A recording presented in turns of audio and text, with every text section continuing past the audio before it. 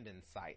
And typically going to the well for women in this culture was a social activity. So for you, it'd be like sitting down, drinking chocolate milk or whatever you drink at your school these days. For me, it was chocolate milk. I loved me some chocolate milk. Anyways, that's besides the point. Sitting down at the lunchroom and nobody sits with you. Could you imagine? Just put yourself in that position for a second. You're sitting at the table. You see people all around you socializing at the tables around you, but nobody wants to sit with you. Now that's how that woman is feeling. She's feeling like a loser, right?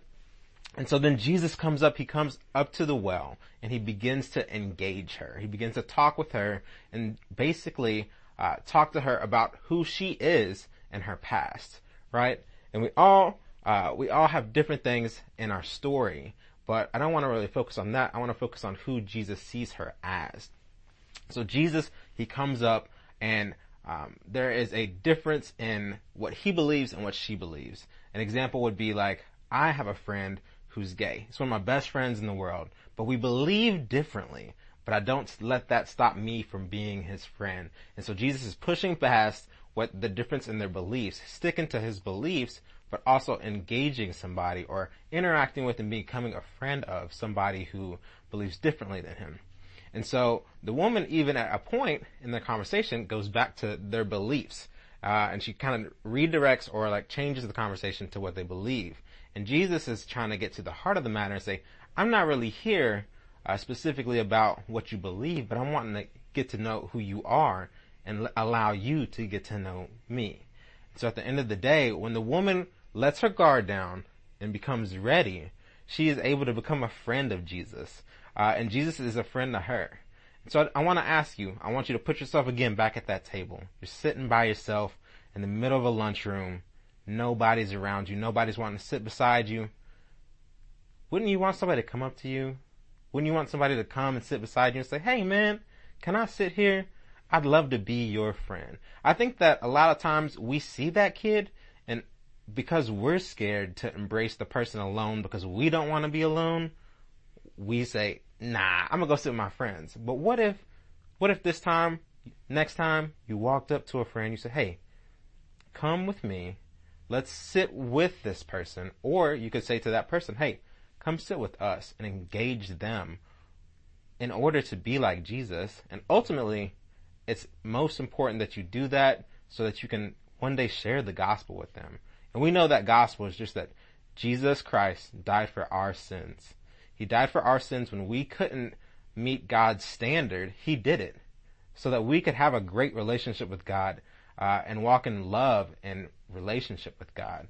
And so because God has met us where we are, when we couldn't meet God's standards, we should meet other people where they are, even if they don't meet our standards, even if they're not the coolest kid, the most athletic kid, the prettiest kid, maybe they ain't got hair like me, you see what I'm saying?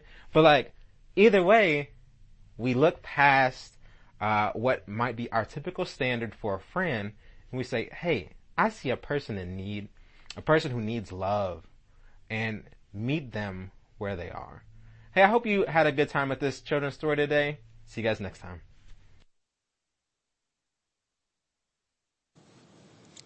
What a good word, right? Well, Jesus was actually known as being a friend of sinners.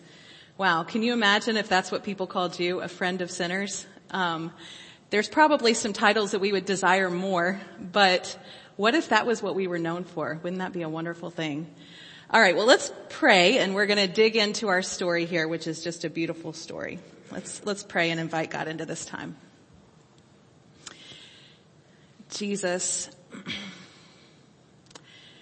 the Bible says that your ways are higher than our ways. Your thoughts are higher than our thoughts. And so we need you to come down to us. Just like in this story, you came to the Samaritan woman. That's what you do, Jesus. You come down. You meet us where we're at. And so that's what we need this morning.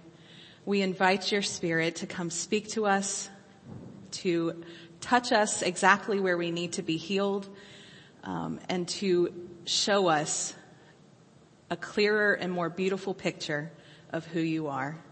Would you delight to meet with us this morning through your word? We pray it in your precious name. Amen. Well, friends, many of us have taken up new hobbies during the pandemic. Some people have gone crazy over sourdough starters. Some have decided that they're gonna get fit. Many of us are cooking a lot more at home.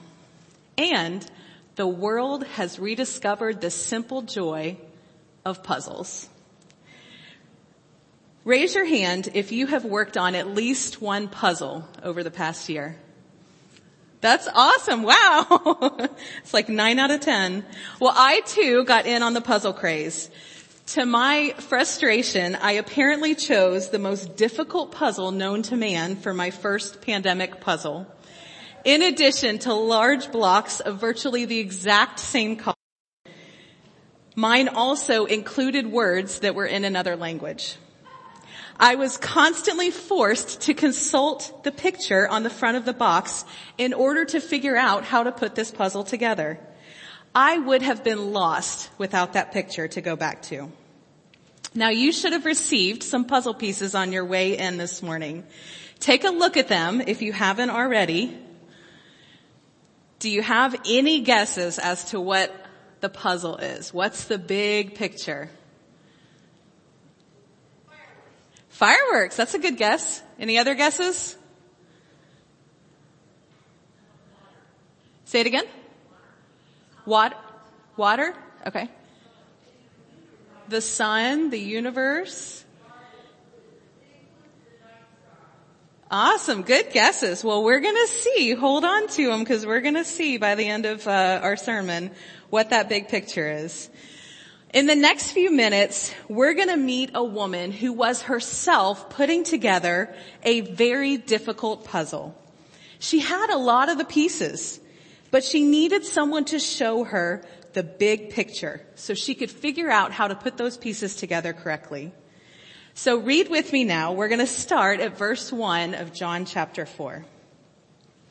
Now Jesus learned that the Pharisees had heard that he was gaining and baptizing more disciples than John, although in fact it was not Jesus who baptized. And so he left Judea and went back once more to Galilee.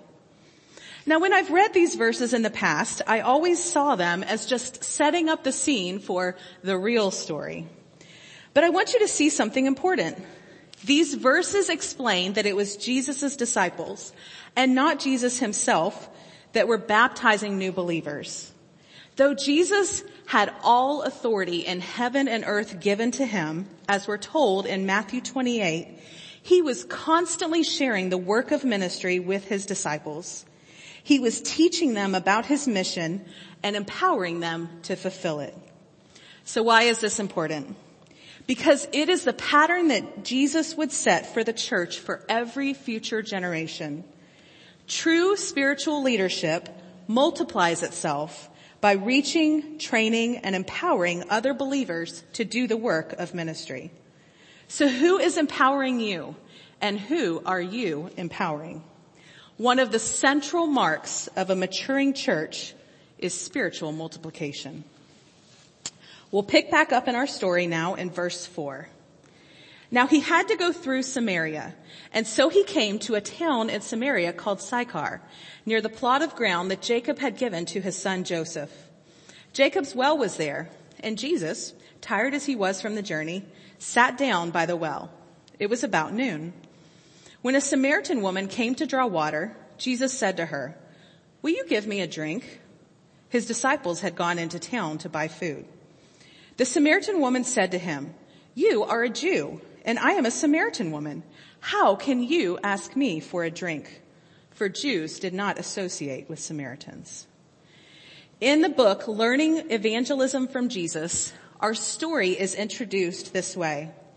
We're told in the Gospel of Luke that even in his childhood, Jesus is committed to being about his Father's work. In our second chapter, we saw that Jesus explicitly teaches that everything he does, everything he says, even how he speaks his words, is in obedience to the Father's will.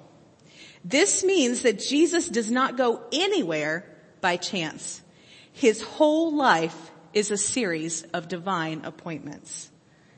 So it should be no surprise that in describing Jesus' journey to the well at Sychar, John opens his account with the words, "And he had to pass through Samaria." Now last year, our own Rosa Brinkman went through training in our denomination ECO in order to become a certified lay pastor. Made by our ECO leaders. I served as her mentor through the process, and I watched some of those videos in order to help her with questions that she had along the way. There was one particular video that really stood out to me. It was titled "Developing a Common Mission." The speaker, Alex Absalom, taught from Luke 10, which tells about when Jesus sent out his disciples 2 by 2 to minister in his name. Now remember when we said that one key mark of a maturing church is spiritual multiplication? Well, that was what was happening in Luke 10. Jesus was training his disciples to be able to do the work of ministry in his name by the power of the Holy Spirit and for the Father's glory. And as he prepares these disciples to go out on mission, Jesus gives them some instructions before he sends them out. One of the things that he tells his disciples to do is to look for people of peace. Mr. Absalom shares some ways to help us identify a person of peace. Now, a person of peace welcomes you. They receive you and receive Jesus in you. They serve you. You intentionally invest in them. And they become a gatekeeper into their network of relationships. This, friends, is what we see happening in our story today. This woman that we meet in the passage is a person of peace. She welcomes Jesus and she begins a conversation with him that will end up turning her whole life upside down and inside out. So this makes me wonder, who are the people of peace in your life?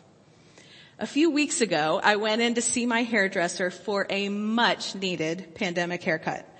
I have been going to her for almost 6 years now, and we have been able to have some deep talks over the years. During the course of our conversation that day, she looked at me and in total earnest said, "It's so refreshing to talk to a Christian that's like you."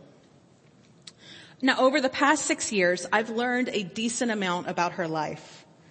Most of her experiences with Christians have been people that were either hypocritical or they were legalistic.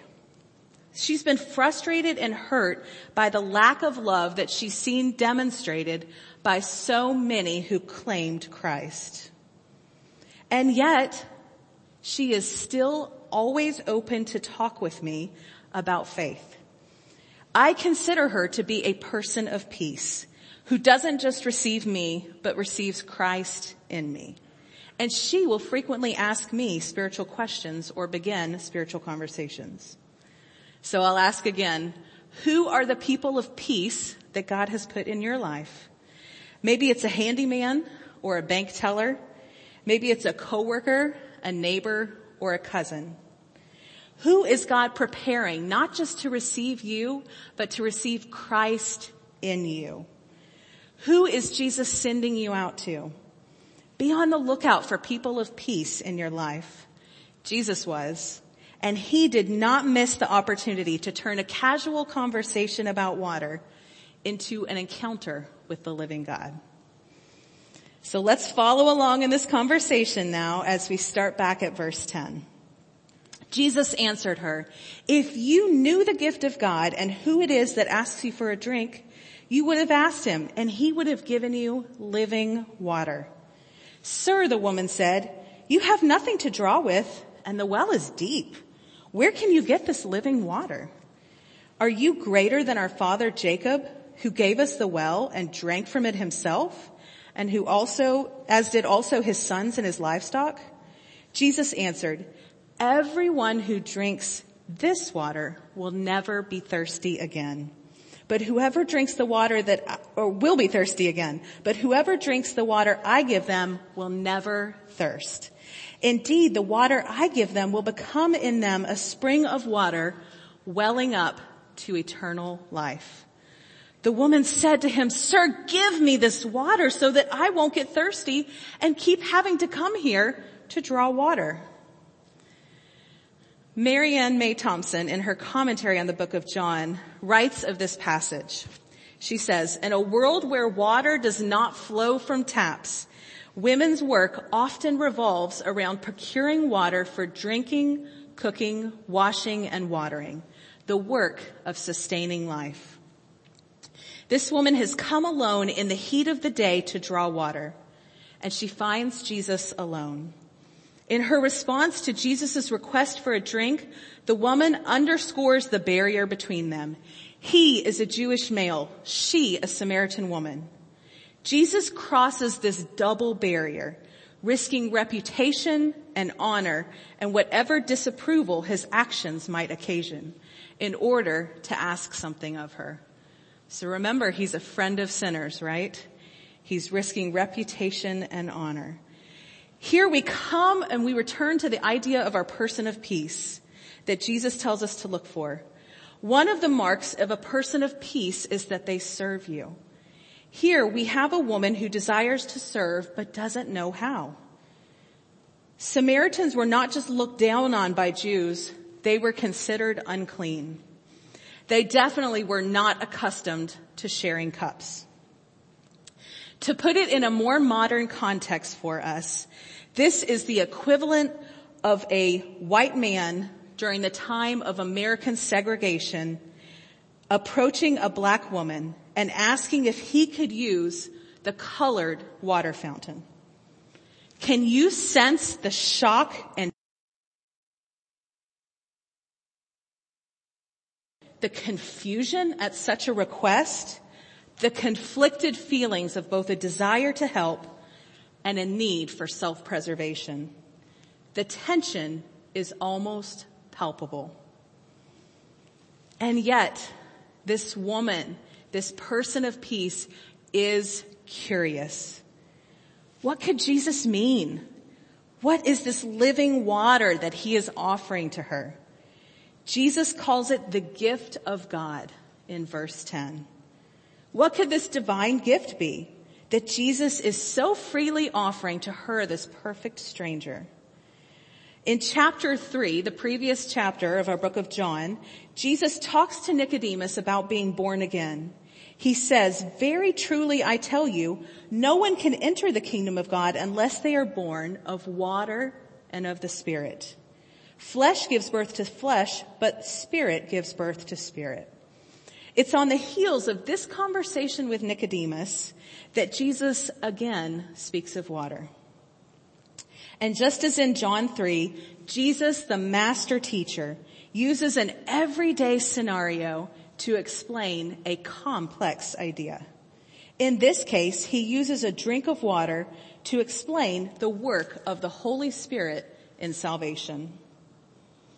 In the last chapter of the Bible, we're told that the Spirit of God says, "And let the one who is thirsty come. Let the one who desires take of the water of life without price." Thompson writes, "This is what Jesus offers her. Neither her gender, her ethnicity, nor her religious commitments or practices are a barrier to Jesus' gracious gift to her." So what about you? Do you offer Jesus to others without conditions? Or do you put up barriers to others meeting and receiving Jesus? What I didn't tell you earlier about my hairdresser is that she used to have neighbors that worked for a very prominent church here in town. She even joined a small group that met in their home. But she was made to feel like they always wanted something from her, that she somehow owed them something for their condescension to let her come into their home. Friends, this is not the way of Jesus. Jesus tells us that his yoke is easy and his burden is light. As we said earlier, he comes to us. As one of my former pastors used to say, the ground is always level at the foot of the cross. And Jesus, all are welcome there at the foot of the cross, and Jesus is the great equalizer. Are any of you here today a person of peace? Do you feel like God might be preparing you to receive Jesus? If so, today is the day of salvation. The Bible says that if you confess with your mouth that Jesus is Lord and believe in your heart that God raised him from the dead, you will be saved. It's as simple and as profound as that. If you feel like Jesus is calling you, please do not ignore his voice. Grab one of the pastors, myself, Pastor Drew, after the service. We would love to pray with you and to help you begin a relationship with Jesus, just like this woman. Well, believe it or not, there is still more good news in our passage. So let's return to verse 16. He told her, "Go and call your husband back." "I have no husband," she replied. Jesus said to her, "You're right when you say you have no husband. The fact is, you have had 5 husbands, and the man that you have now is not your husband. What you have just said is quite true." "Sir," the woman said, "I can see that you're a prophet. Our ancestors worshipped on this mountain, but you Jews claim that the place where we must worship is in Jerusalem." "Woman," Jesus replied, "believe me, a time is coming when you will worship the Father neither on this mountain nor in Jerusalem. You Samaritans worship what you do not know, but we worship what we know, for salvation is from the Jews. Yet a time is coming and has now come when true worshipers will worship the Father in spirit and in truth, for they are the kind of worshipers that the Father seeks. God is spirit, and his worshipers must worship in spirit and in truth." The woman said, "I know that Messiah, called Christ, is coming. When he comes, he will explain everything to us." Then Jesus declared, "I, the one speaking to you, I am he." Wow. Are you feeling it yet? Everything has been building up to this moment. This is the climax of the story when Jesus finally reveals who he is, as well as revealing extremely personal details about this woman's life. To this woman, Jesus was a complete stranger, just traveling through her town. So how could he know such intimate information about her? Years ago, a woman from my church asked to meet with me. I had no idea what she wanted to meet about. And frankly, those kinds of mystery meetings always made me a little bit nervous. When we sat down in my office on the appointed day, she pulled a notebook out of her bag. And out of the notebook, she produced a piece of paper that had been folded in half. She told me that as she was praying earlier that week, God had told her that he had a message for me. So she wrote it down. She read out loud the 2 or 3 sentences that she had written.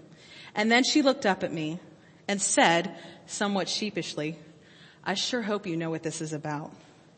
And as a tear fell down my cheek, I answered, "I do."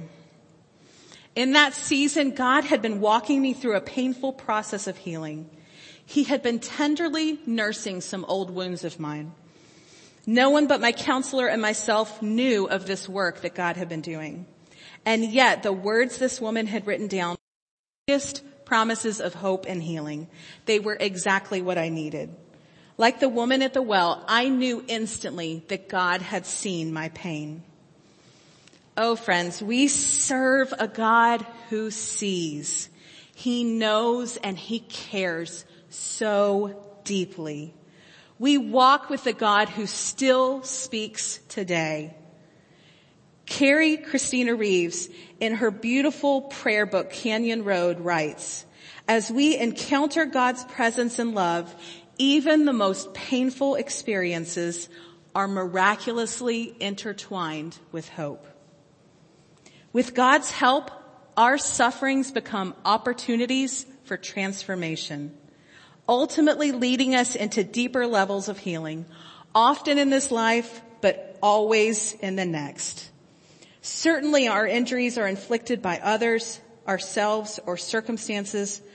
Whether our injuries are inflicted by others, ourselves, or circumstances beyond our control, God wants to touch our inner beings where we carry our emotional and spiritual wounds.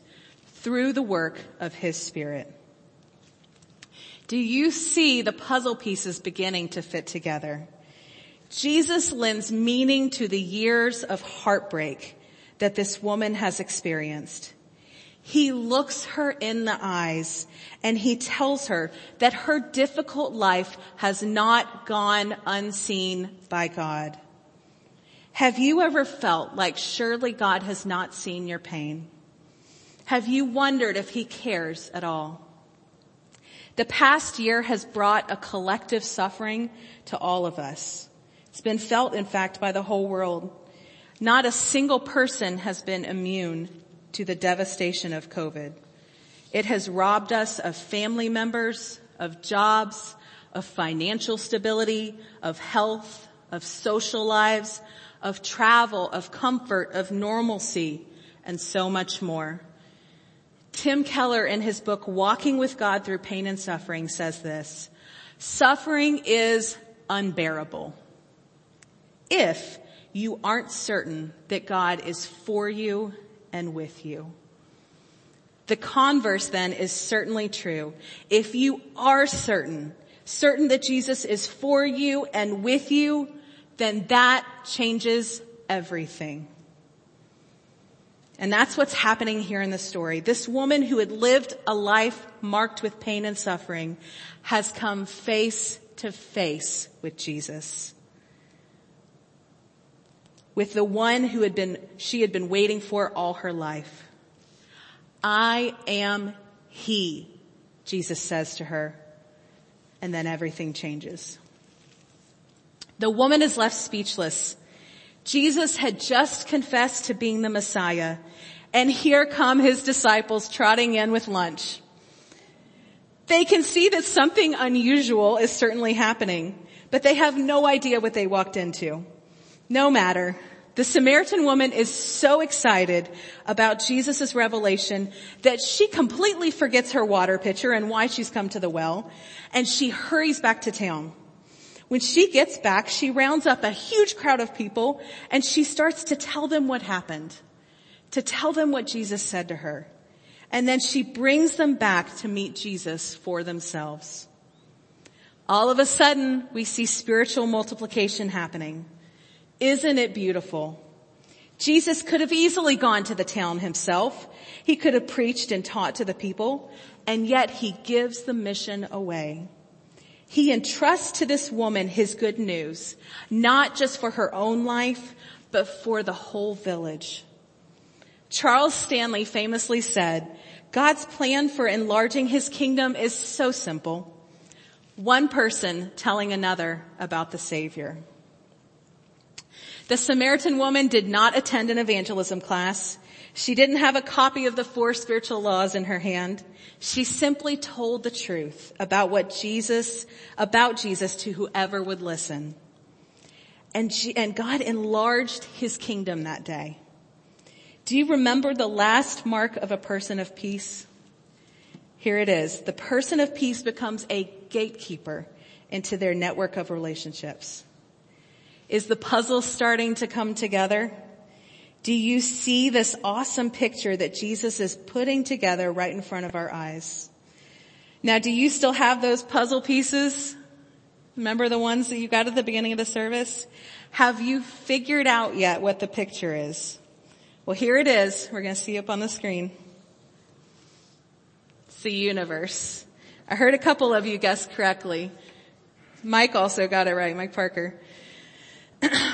Well, our story ends with one more picture, that of a new church. A church that is already growing and multiplying. Read with me in verse 39. Many of the Samaritans from that town believed in him because of the woman's testimony. He told me everything I did. And so when the Samaritans came to him, they urged him to stay with them. And he stayed 2 days. And because of his words, many more became believers. This is the glorious inefficiency of God. Jesus had taken a quicker traveling route at the beginning of the story, which took him through Samaria. But then he chooses to stay an extra 2 days to teach and fellowship with the villagers. Aren't God's ways like that? So very different from ours and so much better. While the disciples were thinking about lunch, a nobody Samaritan woman was helping to build the kingdom of God. Brothers and sisters, hear this word. God is not looking for a resume. God is looking for Jesus followers who are willing to tell their story. It's as simple as that. Jesus gave this Samaritan woman a new life, one full of hope and promise. And he invited her to join him in his mission. As we were reminded recently at our denominational gathering, the greatest impact that God has for your life is always ahead of you. Amen. And let it be so. Let's pray.